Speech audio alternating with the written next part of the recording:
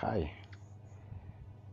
I welcome all my listeners and subscribers. So, my story goes like this. When I was in school, primary school, secondary school, and in the university, and even during residency training as a plastic surgeon, we were told to read hard, make the best grades, and somehow, we're made to believe that the best grades will translate into a very successful career, a very successful life. You mean you have all the money you want, you have all the happiness you want, you have all the joy you want, your relationships will be perfect.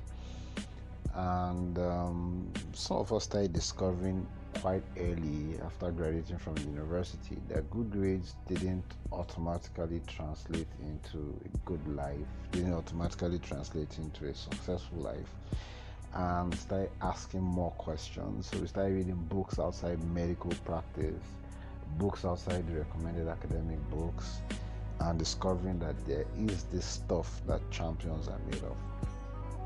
Now, what if I told you that there was one skill that made the difference between high flyers in life and those that don't fly at all? There was one skill that made the difference between high performers and low performers. There was one skill that made the difference between the super successful and the mediocre people. That one skill, if you knew it, would you really want to give everything to learn that skill? Well, I have good news for you. I think I've discovered that one skill. How do I know I've discovered that one skill? So some time ago I was reading about the Pareto principle. The Pareto principle states that 80% of all the results you get results from 20% of all your efforts. Very interesting principle. It applies to almost everything in life. So I stuck that principle kind of stuck in my mind, and when I was researching around this skill I'm going to be telling you about in this series, The Masters of Failure, I came across this interesting statistics that says that this skill is employed by 80% of high performers in a large number of organizations that have been studied, and this skill is found in only 20% of low performers in most of the organizations that were studied. And hey, the 80-20 statistics for Pareto principle hit my mind. So if you want to be successful in life, this is one skill that you should be looking out for. Now, why do I think it's that important? This skill forms the foundation for other critical skills like time management, decision making, tolerance to change, stress tolerance, empathy, teamwork, communication, anger management, presentation skills, social skills, customer service, flexibility, accountability, assertiveness, and trust. This skill is called emotional intelligence. In other words, what I'm trying to say is that there is a relationship between the way you manage your emotions, or there is a relationship between your emotions and the level of success that you will attain in life.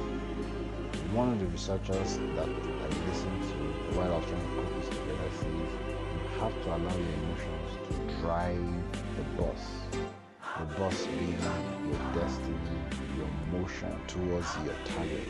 You have to allow your emotions to drive it. Now, I want to conclude this introduction by saying it's been widely known that the super successful people are somehow just convinced about an objective or a path or a project and they do it everything. That's when their intellect and their emotions are pointing in the same direction. We call that conviction. If you can't manage your emotions properly, you are not likely to be convinced on any subject at all. If you are not convinced on any subject at all, you are not likely to give it your best. So simply put, you think it's the right thing to do, but you can't get your emotions to agree with your intellect that this is the right thing to do, you're probably not going to do it. So most of us have projects that are littered around. You know it's the right thing to do, but because you don't feel good about it, you stall. Other people feel good about something, but your intellect tells you this is not the right thing to do, so you stop. But the moment your intellect and your emotions are pointing in the same direction, you have this deep gut conviction, you're going to go out, you're going to give it your best. And that's the stuff that champions are made of.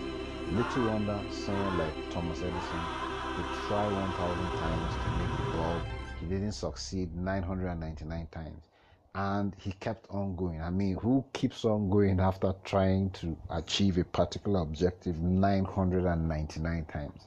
That's crazy, but that's the stuff that champions are made of. When you're knocked on the floor, you pick yourself up again and you get moving. That's a champion. That's a super successful person. No matter how many times you fail, you keep on failing forward. You discover there's one more thing to be done to get to that your objective. That's a champion. That's a super successful person. So this series has been titled The Masters of Failure because we're going to be exploring the stuff that champions are made of. Put on your seatbelt, get your writing materials. I promise we're going to have a great time.